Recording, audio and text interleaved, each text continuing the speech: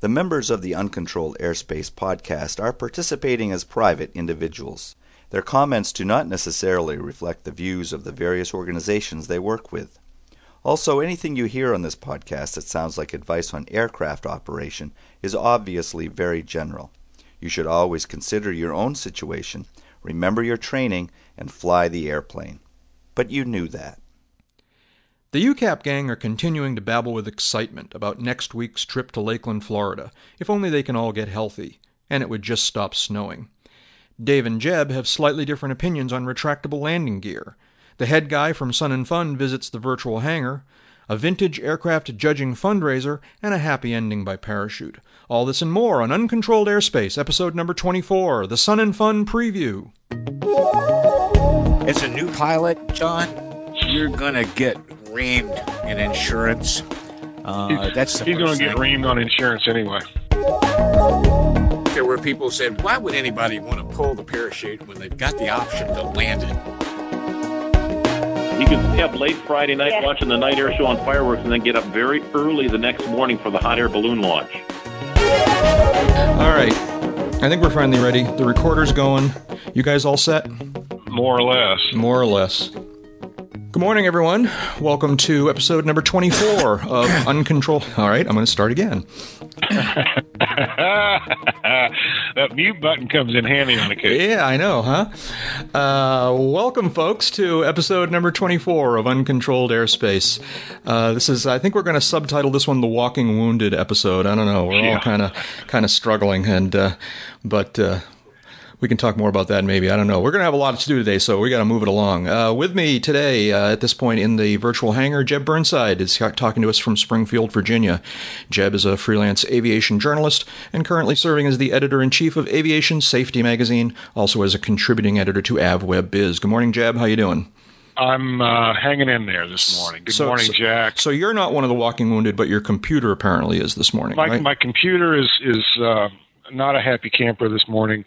I had a late night and early morning, so, I'm here physically and mostly mentally. Okay. And also with us this morning, again, Dave Higdon, of course, from Wichita, Kansas. Dave is an aviation photographer, a senior editor for Kit Planes magazine, and the U.S. editor for London's World Aircraft Sales magazine. Good morning, Dave. You are definitely one of the walking wounded, right? I'm definitely one of the walking wounded. Had surgery to correct carpal tunnel syndrome and ulnar nerve compression on Tuesday afternoon, and did the same thing 2 weeks ago, and it's not going quite as swimmingly this time as it did before. So we're out here with one hand down and one hand up. Okay. And I am Jack Hodgson in Boston, Massachusetts, a private pilot, a freelance writer, and a new media producer, and I am also one of the walking wounded.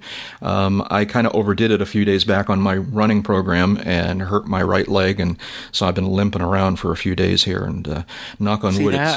I think if man had been meant to run like that, he would have been born with 4 legs. Yeah, well, I certainly could use a spare right now. There's no question about it. But things are getting better, and we're all going to kind of get our act together here. Think good karma. We're all going to get on the mend here and meet up next week in Lakeland. Yes, that's the plan. Not necessarily in that order. That's right. But more on that later on. Let's see now. Let's just jump in here. We got an interesting piece of listener mail the other day. Let's see if I can. I'm going to read only part of this, but this is from John in White Plains, New York. John writes, Jack, Jeb, and Dave. My name is John from White Plains, New York.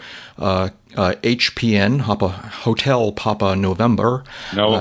And he says, I am a relatively new aviator, having started my flight training on October 16, 2006, and I'm proud to tell you I passed my private pilot check ride on March 30th, 2007. Yahoo! There you go, yeah. He says, I love being able to say I am a pilot, as it has been a lifelong dream. I always say I are a pilot.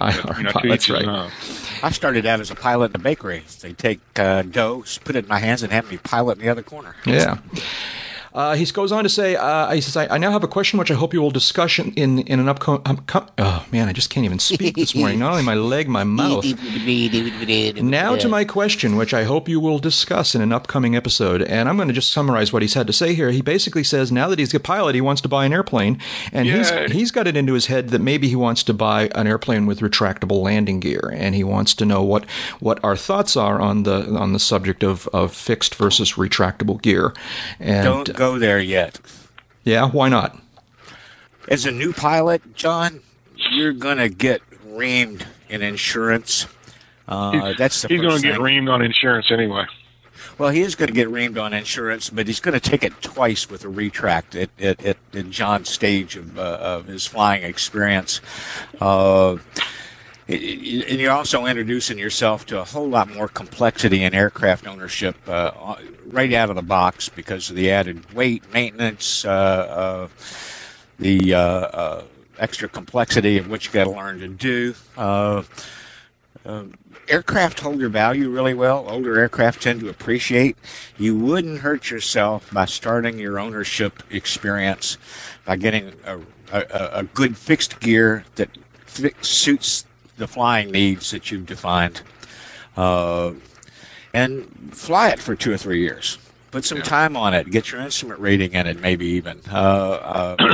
Then, if you find that you're still bit by the bug that says I'm going to put that lever up and down every time I fly, your airplane's probably going to be worth as much or even a little bit more, and you can start shopping for that replacement retract. With a lot more experience behind you, a lot more knowledge behind you, a lot better basis for your insurance rate. And if you happen to get your instrument rating along the way in that fixed gear airplane, two of the biggest triggers to the biggest rate reductions that you can find are going over 500 hours, going over 1,000 hours, and getting your instrument rating, and not necessarily in that order. So put yourself in a good fixed gear airplane for 2 or 3 years. Work on getting to 500 hours, getting that instrument rating. Then when you go to the retractable gear airplane, there's a good chance that you'll get gigged a lot less severely on insurance. You'll still be a low-time retract pilot unless you manage to get some rental time before. But, man, you're just going to get buggered something fierce if you go out and buy retract right away. I'm going to disagree slightly. Okay. That's what you're here for. That's what I'm here for 2 reasons. One, it's fine to get into a fixed gear airplane with the idea of upgrading to a retract or something more cross country oriented down the road. But that means you're searching for an airplane twice. You're paying inspection fees, et cetera, et cetera. I look at buying an airplane and choosing an airplane something like buying a computer or buying a motorcycle. You want to get a little bit more than you think you're going to need. In that, I don't quibble with that. By the time you finish acquiring it and getting used to it and figuring out how you're going to use it, you're probably going to use it more. You're probably going to want a little bit more performance out of it. And you can always grow into it. Any new airplane, especially with a new private pilot like this gentleman, you're going to need some dual. You're going to be easing into its operation. Sure, you can go buy a Skylane or a Warrior or a Skyhawk or something like that, and something you've been flying at the rental from the rental desk, and it'll fit like a glove very soon.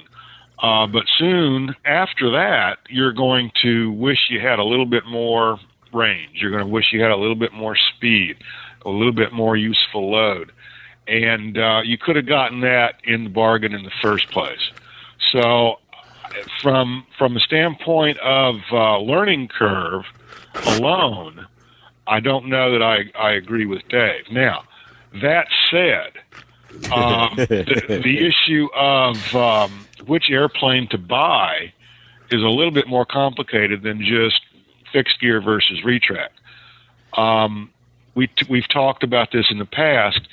You need to figure out what your mission is.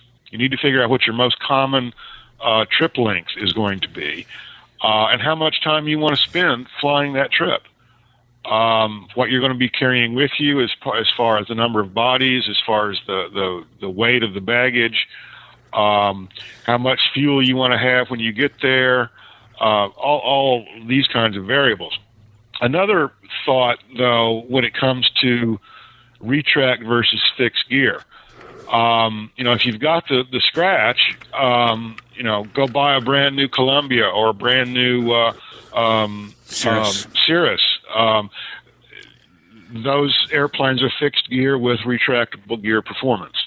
The mind only boggles if you think about how they would perform if the gear folded up. But not a lot different.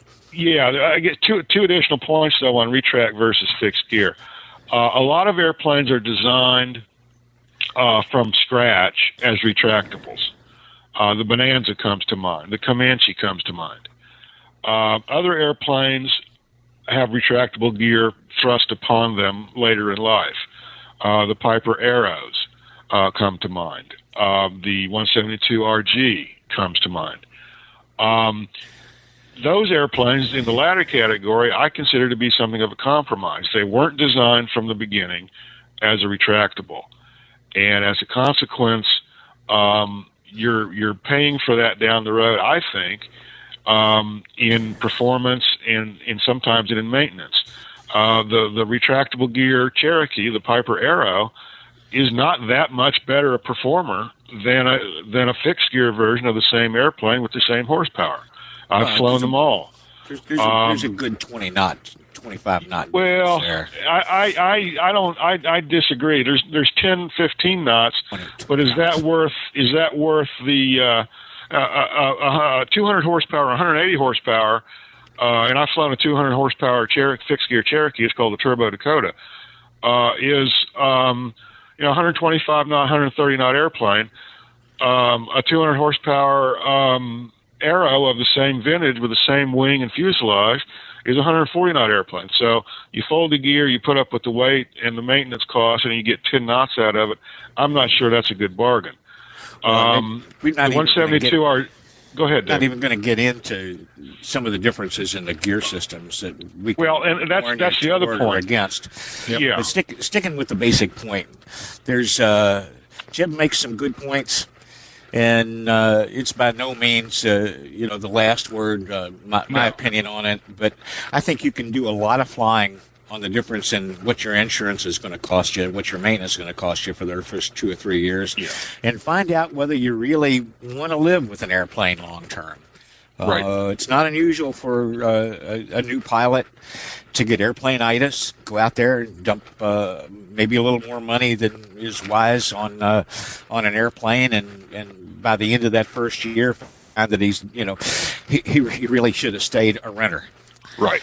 And it's a much less expensive lesson to learn, and usually a little easier to turn around at sail time if you get a really nice fixed gear airplane.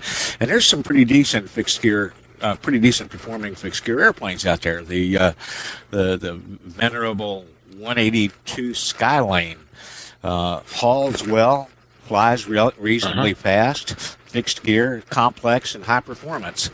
All those things would go well toward getting you a better insurance rate should you decide later that you want to go to a 210 Centurion with retractable gear and 6 seats. Yeah, well, there you go. This is obviously a really big subject, and I think we probably should return to it in the future. But we're kind of on a tight schedule this morning, and so unless there's a really quick final thought on that subject, I think we need to move on.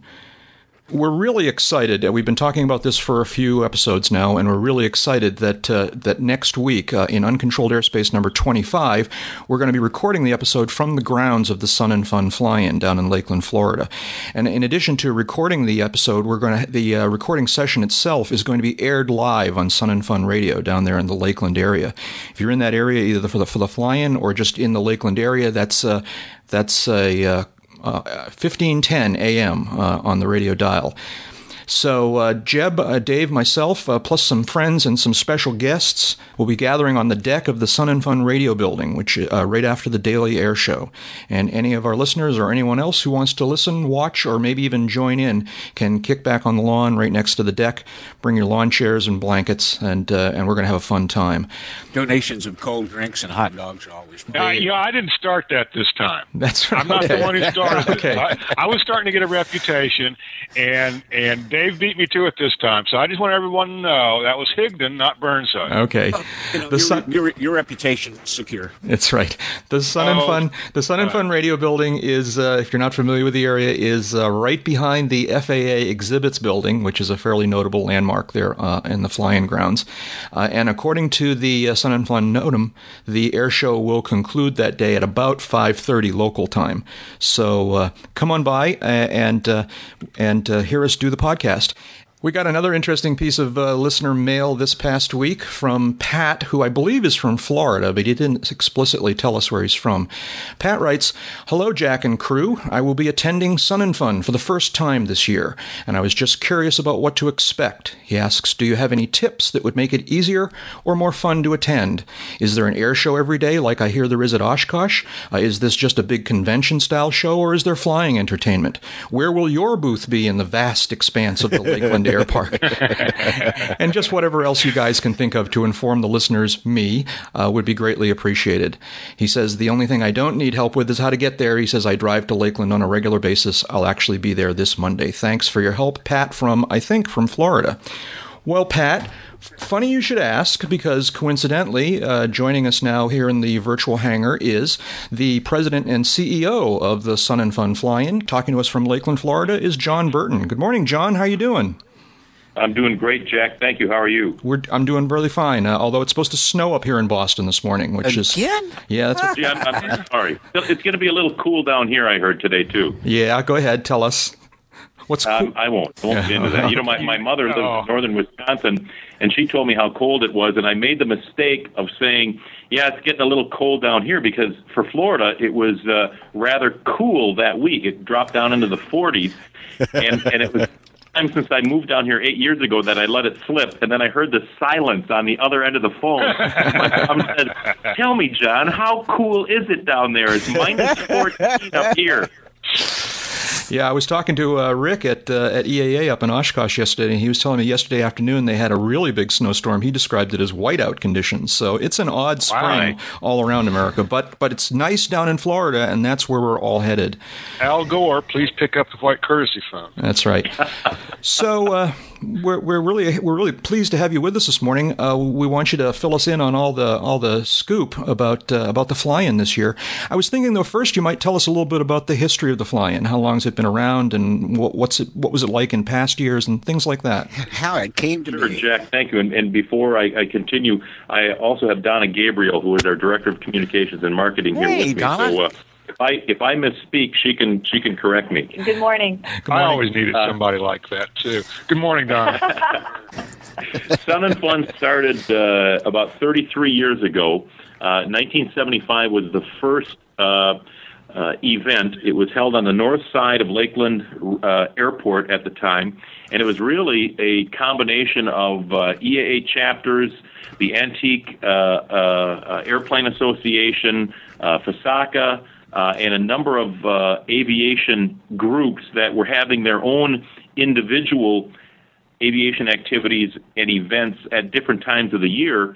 And really, all these groups got together and said, why don't we pool our resources and have one big event in January when we could extend an invitation to our good friends from the north to come down and thaw out their wings and have a good time in Florida. So a lot of the manpower, most of the manpower, was provided by the area EAA chapters, and they did a great job. And the first event in 1975 was quite successful. And then the idea of thawing out your wings kind of cooled. I think it was either the second or the third year, because it had one of the rare occasions when it actually snowed here in Lakeland, Florida. So the fly-in moved back a month or so, and was doing a great job for the middle years. But then it started to compete with the exhibition baseball season, which is very, very big in Central Florida. So it finally moved to April about 20 years ago, 15, 20 years ago, and we've traditionally been right around the second week of April ever since. Excellent. Yeah. And so it's grown quite a bit from that chapter fly-in to what it is today, hasn't it, John? Yeah, it really has. I don't have a lot of numbers from the first event. I've been told that as many as 1,200 people attended, and maybe a couple of hundred of airplanes. And most of the airplanes back then, again, I understand, I was just a young, very young lad 33 years ago. If you believe that, I have some property down in the Everglades, I'll tell you. But the first years was really focused on antique airplanes, home-built, experimental category aircraft, those airplanes. But now, you're getting anywhere from 3,000 to 4,000 airplanes that participate throughout the week, and we have roughly 160 to 170,000 people who participate. Wow. Fabulous. John, a lot of people look at Sun and Fun as perhaps a smaller version of Oshkosh, a mini-me of Oshkosh, for example. Not suggesting that you have to agree with that, but how would you characterize Sun and Fun juxtaposed with AirVenture? Sure. Well, I think it is a smaller model of Oshkosh. This event was based on the Oshkosh model. Its core purpose is education. The early influences were all EAA members and EAA chapters who did a great job, and the cooperation between Sun and Fun and EAA went way back, even preceding the first days of the fly-in.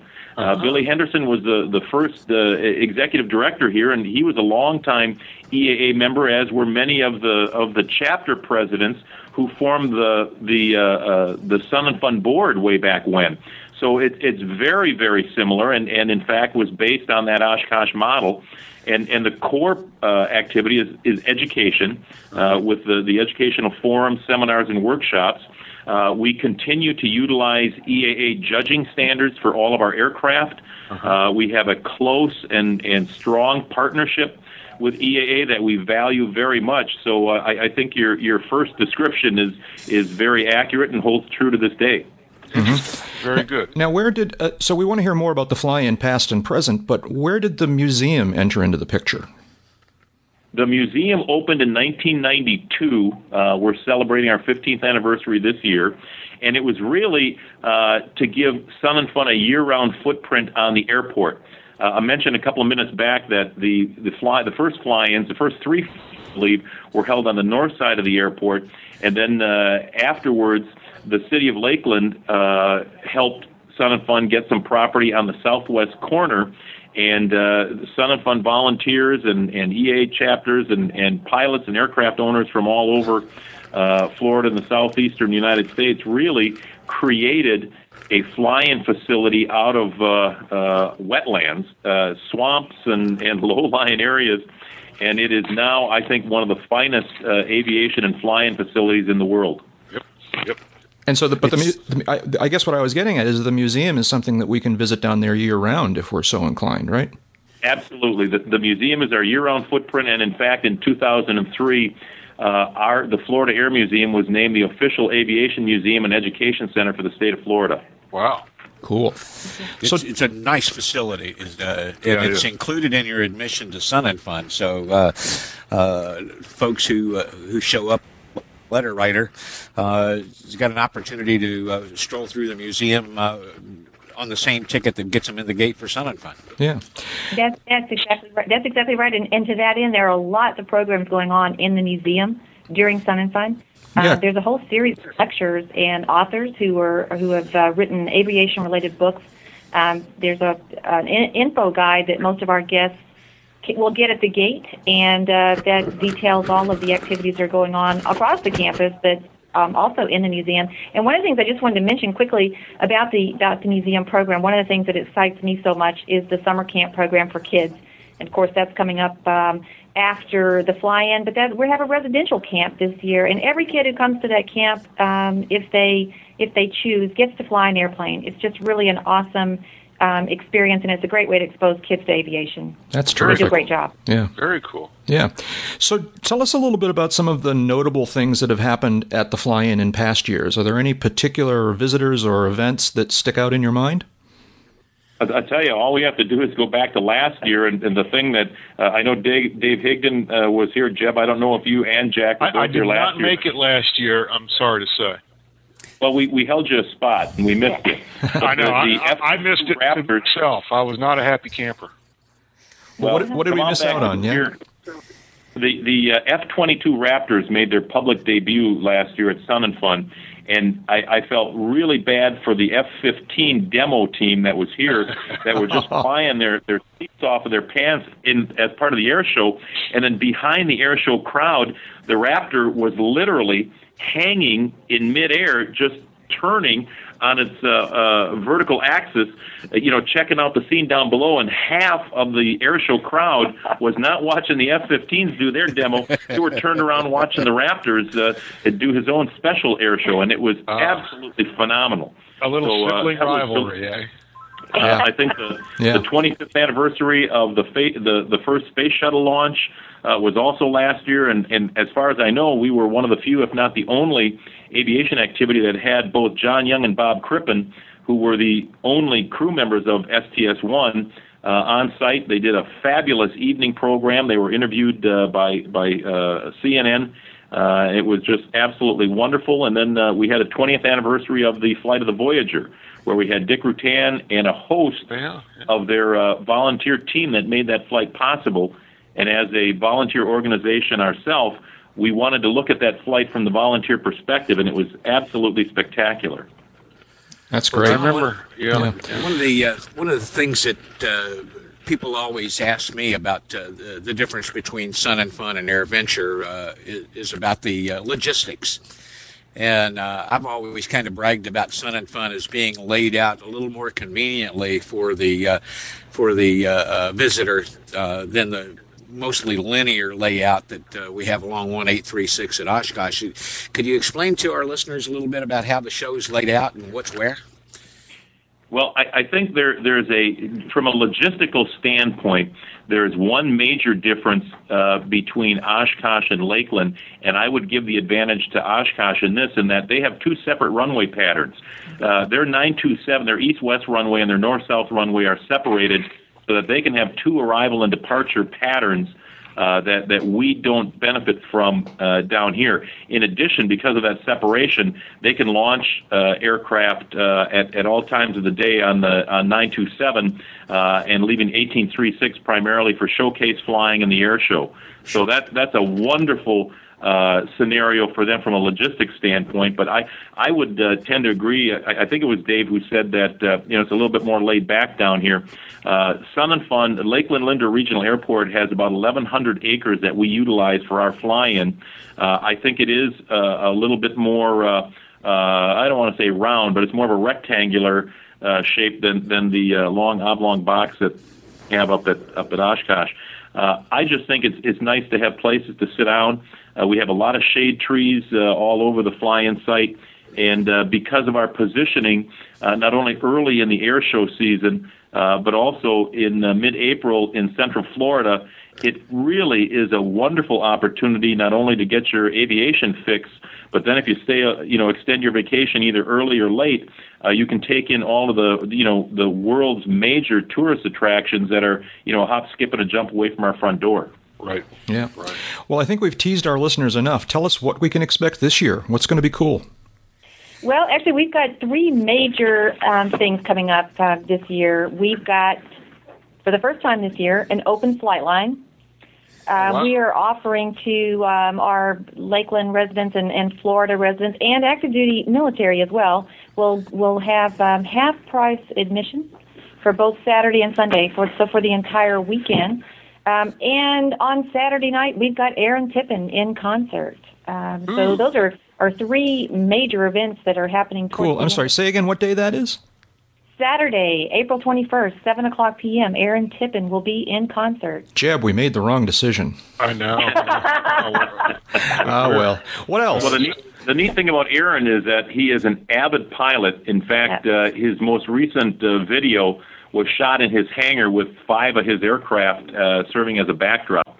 And he has not been down to Sun and Fun before, but we're really looking forward to his first visit. And he's just, like all the other pilots and aircraft owners, he's going to be kicking tires along the flight line for a good part of the week, and then in concert Saturday night. So I can't wait to hear him. That's great. He's actually a pretty cool individual. I mean, he soloed when he was 16 and had his multi-engine by the time he was 18. So he's been a pilot for a little while. He's very active military supporter, and that he's gone to the Middle East yearly, basically, to perform for the troops there. So he'll be here on Saturday in conjunction with some of the military aircraft that we'll have, not only a static display but also flying. We have the A-10s. We'll be doing a demo on the weekend, as well as some F-18s from the Navy.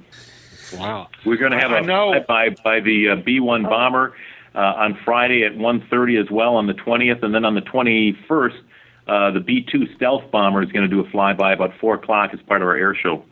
Great. Well, Jack, we're going to miss that too. Yeah, well, we've clearly made a bunch of poor choices here. Way too early. Yeah, I know. I know. Way too early. I know, for example, there's an AOPA day down there. I don't know which specific day it is. Are there any other days that are dedicated to organizations or activities or something like that? Every day of the week, I think, is the best answer. The AOPA day is Friday, April 20th, and Phil Boyer will be having a Pilot Town meeting on Thursday night in our Florida Air Museum Pavilion. So Thursday night, Phil Boyer, AOPA Town Hall meeting, and then Friday is AOPA day. But really what we were trying to do is we're trying to get as many type clubs or other large aviation groups. We're trying to work with the Cessna Owners Association to have a mass fly-in here. Last year we had the Cubs, 76 Cubs that flew in from Miami. Also, Paul Poberezny will be the evening program on our opening night, Tuesday, April 17th. And the host of that is going to be Kermit Weeks. So Kermit will be tossing questions to Paul, and I'll tell you, I don't want to miss that one. No, yeah, that sounds like fun. That sounds great. So now the daily air show is there is in fact a daily air show. Is that correct? Yes, sir. As a matter of fact, going back to your first question from Pat, we have a daily air show. It begins every day at 2 p.m., with the exception of our final day, which is Monday, April 23rd, when the air show starts at noon. We only have a half a day on Monday because our vendors were calling that vendor bonding day due to the crowds on the last day. So we only have half a day on Monday, but we start up the air show right at noon, and it runs until about 2 or 2:30. So yes, daily air show starts at 2 p.m. every day except the last day. And we have a air show on Friday. Okay, I'm sorry. Donna, you go ahead. Say that again. We also have a night air show on Friday night. It's a very, very unique event. A lot of people have never seen a night air show, but it's really a phenomenal event. Lots of pyrotechnics, the planes. It's fantastic. That show starts at dusk, and it's followed by at its conclusion with a fireworks display. That's great. That's great. Pat coming over for the first time, he certainly wants to make certain that he catches the Friday night air show. Yeah, you can stay up late Friday night watching the night air show on fireworks, and then get up very early the next morning for the hot air balloon launch. Oh, really? That's always great. Yeah, really. What time is that going to go? They go off like at dawn, right, or before dawn? They go off about 7 a.m. They've gone up as late as 7:30. But if you want to see that, you better get there early. I know their briefing is at 6:30. Last year we had 40 hot air balloons, but we had high winds aloft, so they were not able to launch. The year before, we had 39 balloons, and I'm telling you, it was I was never a hot air balloon aficionado, but after seeing that launch, it is absolutely majestic. It's spectacular. And that's great. For those of you who have seen it, you know what I'm talking about. Yeah, I do. And go ahead, Jeb. Well, one of the things that I've always found just very enlightening, for lack of a better term, literally and figuratively, is the pre-dawn preparations for a mass balloon launch. You've got all these burners running, and they're illuminating the inside of the envelopes, and the different colors, and the flickering, and the noise, and all that is just very very exciting. Yeah, I Jeb, I'll agree. tell you, Definitely arrive early. Go ahead, John. We're hoping to have a hot air balloon glow behind the Aaron Tippin stage on Saturday night, so you can just kind of have a visual image of what that might look like. Oh, very cool. Cool. Yeah. It's going to be a fantastic week. One of the things that we also want to make sure we mention is the Splash-In. The Splash-In takes place on Thursday and Friday at Lake Parker here, and that's also another great event. It's pretty awesome to see the seaplanes flying into Lake Parker. They do some competition flying and some other fun things, and a lot of folks are love the seaplanes, and especially here in Florida, we got lots of water. Mm-hmm. A little more late. We've had a little rain. Yep. Now, going back just for a second to the Daily Air Show, the regular finish time of the Daily Air Show is when, approximately? Between 5 and 5:30 every day. And the reason I mention that is that on Wednesday, one of the very special events at this year's Sun and Fun, at least for us, is that we're really excited about the idea that we're going to be recording next week's episode of this podcast from there. Terrific. We've actually already talked about that a little bit on the podcast before you guys joined us, but again, I just want to urge all of our listeners and anyone who's in the area to come on by and join us for that. It's going to be a lot of fun. What else should we know about the about this year's Sun and Fun? We have this year, we will be unveiling, actually on Monday evening at our gala, a sweepstakes aircraft. For the first time, I believe, Sun and Fun will have a sweepstakes aircraft. This is a light sport aircraft. It's a 2-passenger aircraft that we will be unveiling and then promoting for the year, and we'll actually be awarding at next year's Sun and Fun, April 8th, 2008. That's great. I think Donna mentioned light sport aircraft. This year's Sun and Fun will really be honing in on the LSA aircraft, that movement. There's been a real uptick, as you guys know, in light sport aircraft activities. We've created a separate tent, a separate forums tent, to deal with sport pilot and light sport aircraft issues. That will be filled every day. We also have the Light Aircraft Manufacturers Association who will be here. They will have a tent right near our main gate, and they'll be rotating LSA aircraft in every evening. So we think that that's going to be a real focal point for a lot of aviation enthusiasts who, probably don't know as much about LSA as we'd all like. Yeah. Well, they'll get to see a lot of them fly there, won't they, John? Yes, there will be a lot of flying. The light sport aircraft activities are going to be migrating. Last year, we had a lot of the LSA exhibitors in our new Southeast exhibit area, and now we're migrating those exhibitors down to Paradise City, which has been home for years to ultralight and light plane activities. But with the decrease in ultralight activities and the increase in LSA, we thought that we would migrate our LSA activities down to that area, and we'll continue to have flying off of the Paradise City Strip this year as well. Folks, when you go to Sun and Fun, Paradise City is a morning and evening ritual that lets you get right up next to the fence and feel the prop blast as these airplanes come and go. It's really colorful. It's great fun. That's great. Yeah, and they also throw one of the best parties on site, I understand. I wouldn't know that. I didn't Rumor know has that, Dave John. Hincks has been a guest that vocalist with the band. Only for the tone deaf. Only for the tone deaf. Yeah. Well, John, there's one that I hope we've conveyed. It's that there's so much going on here at Sun and Fun. This is a great event down here, and I've been attending as a guest for about 10 years, and it's really awesome. We have a lot of things going on. I would be remiss if I didn't tell our guests to check out the website. All of this information that we've talked about and more is on the website, www.sun-in-fun.org. Great. We'll have that link on our website. Very good website. Yep, and we'll definitely add that to the show notes and to our website as well. Yeah. Jeb, did you have a question? Yeah, and I kind of preface this, John or Donna or both of you. We've talked here on Uncontrolled Airspace in the past about how to get to Sun and Fun, how to get to Oshkosh for that matter, if you're flying in, and we've talked about getting the NOTAM and understanding the NOTAM. Any tips? To people who don't. Yeah. Any tips this year specifically, but in general for pilots who are coming in by their own airplane? I think the first thing I would say, Jeb, is go to the website, get a copy of the NOTAM, and really review it. For those pilots who have flown in previously, there aren't a lot of significant changes in the NOTAMs, but one thing I will tell to experienced Sun and Fun flyers is that the orange water tower referenced in the NOTAM has been painted white.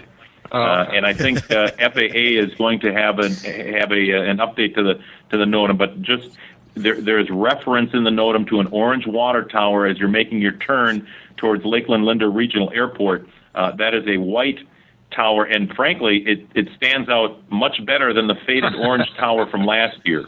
That's the turn to the south as you're going west? Yes, sir. South, yeah. That is a turn to the south, heading directly for midpoint of Lakeland Linder Regional Airport. Okay. And John's correct. The NOTAM is posted also on Sun and Fun's website, but pilots can also access that NOTAM at FAA.gov. So both the FAA website and the Sun and Fun website. But there's nothing new or different, substantially anyway, as far as previous years' arrivals procedures. Nothing substantial, no. Good. Come to Lake Parker, stick your left wing over Lake Parker, fly around and over the North Tower until the FAA says go that way, then follow their instructions. And bring plenty of fuel. It helps. Yeah, and listen. And listen. That's right. And listen up. Yeah, don't talk, listen. That's right. Yeah, well, this is great. We're really looking forward to this. It's going to be we are. It's going to be a lot of fun. The fly-in's fun every year, and we have this extra special thing that's going to be make it doubly, triply special for us. John, thank you and Donna for being with us this morning. Any last words before we let you go?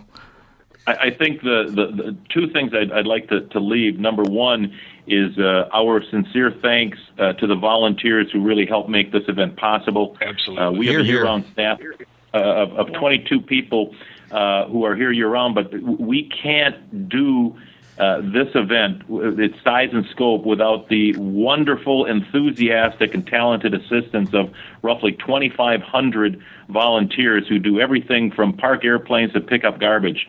They do a fabulous job, and it's a credit to those guys and the pilots who are flying in here that the safety record down here has been really outstanding at least the last 4 or 5 years. So hats off to them.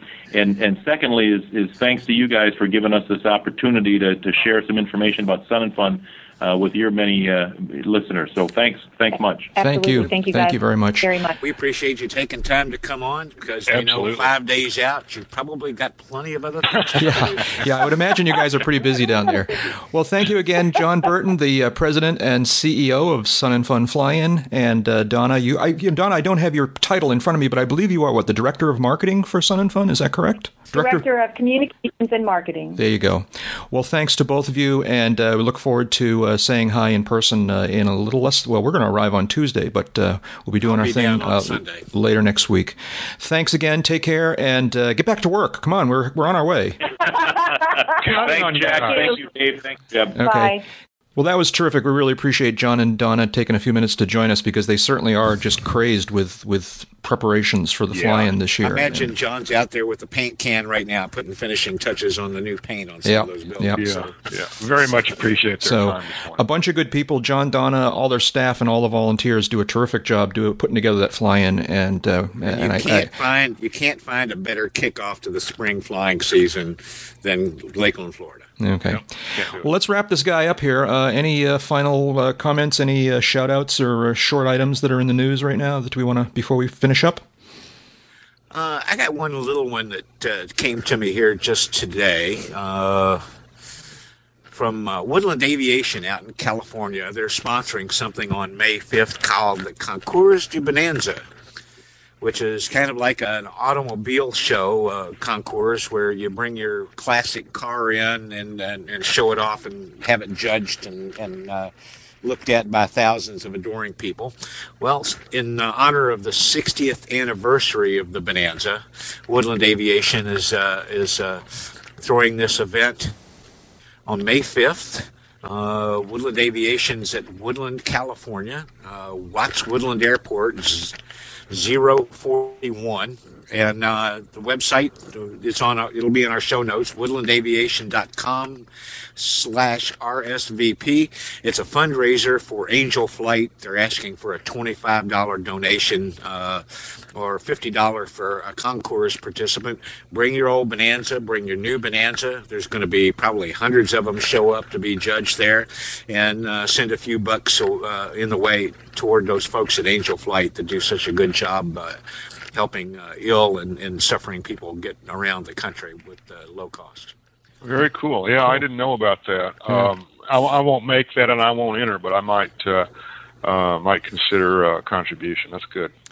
And Jeb, any final thoughts here? Any last? No, the only thing I would I saw in my email this morning that there was a Cirrus parachute deployment yesterday or overnight. Apparently, somewhere in the Southwest or in the Rocky Mountain region, engine failure precipitated it, and another save, if you will, for the Cirrus airframe parachute. Don't know many more details about that, but apparently everyone on board that particular airplane emerged unscathed, or at least with minor injuries. That's good to hear. Yeah, it is. Well, and thank I think you. There were people who said, why would anybody want to pull the parachute when they've got the option to land it? And it's like, that option to land is illusory. Yeah, especially if you're out in the Southwest, there aren't an awful lot of flat spots. That's right. Yeah. So the important thing, though, is that everybody's okay. Yeah. That's right. That's good. Well, thank you. Everybody walked away. As always, thanks a lot. It's fun to talk with you guys. People can learn more about Dave at his website, davehigdon.com, and Jeb at, all right, I'm going to read all the list one more time, aviationsafetymagazine.com, an excellent magazine, and I look at it every month, and what else? avweb.com, a great website, and wrapping it all up, you can learn about all kinds of Jeb things at jebburnside.com. And I'm at jackhodgson.com. Learn more about my work. Also, my technology website, techpopuli.net. And more Burnside than you care to know. That's right. And check out the Sun and Fun website at sun-n-fun.org. That's a little bit of a mouthful, but we'll put that on the show notes. And, of course, finally, check out the Uncontrolled Airspace website at uncontrolledairspace.com. So that's it for this week. We're looking forward to next week. It's going to be pretty exciting. Thanks, everyone, for listening. We'll talk to you again next time. See you in Lakeland. Now there's one little lesson that you need to learn that they just don't teach in school. You just don't fool with a country boy's toolbox. It was handed down from my daddy's dad back in 1942. And they may be rusty and they might be old, but they're kind of like my family jewels. Honey, I love you, but there's something else too that I care about a heck of a lot. Well, it's the same old me, so don't be afraid. I'm just ready to ride in a country kind of way. You can email your suggestions and feedback about this podcast to podcast@uncontrolledairspace.com. This time I got a guitar that you gotta plug in and a stack of screaming amps twisted way past 10. I'm having a ball and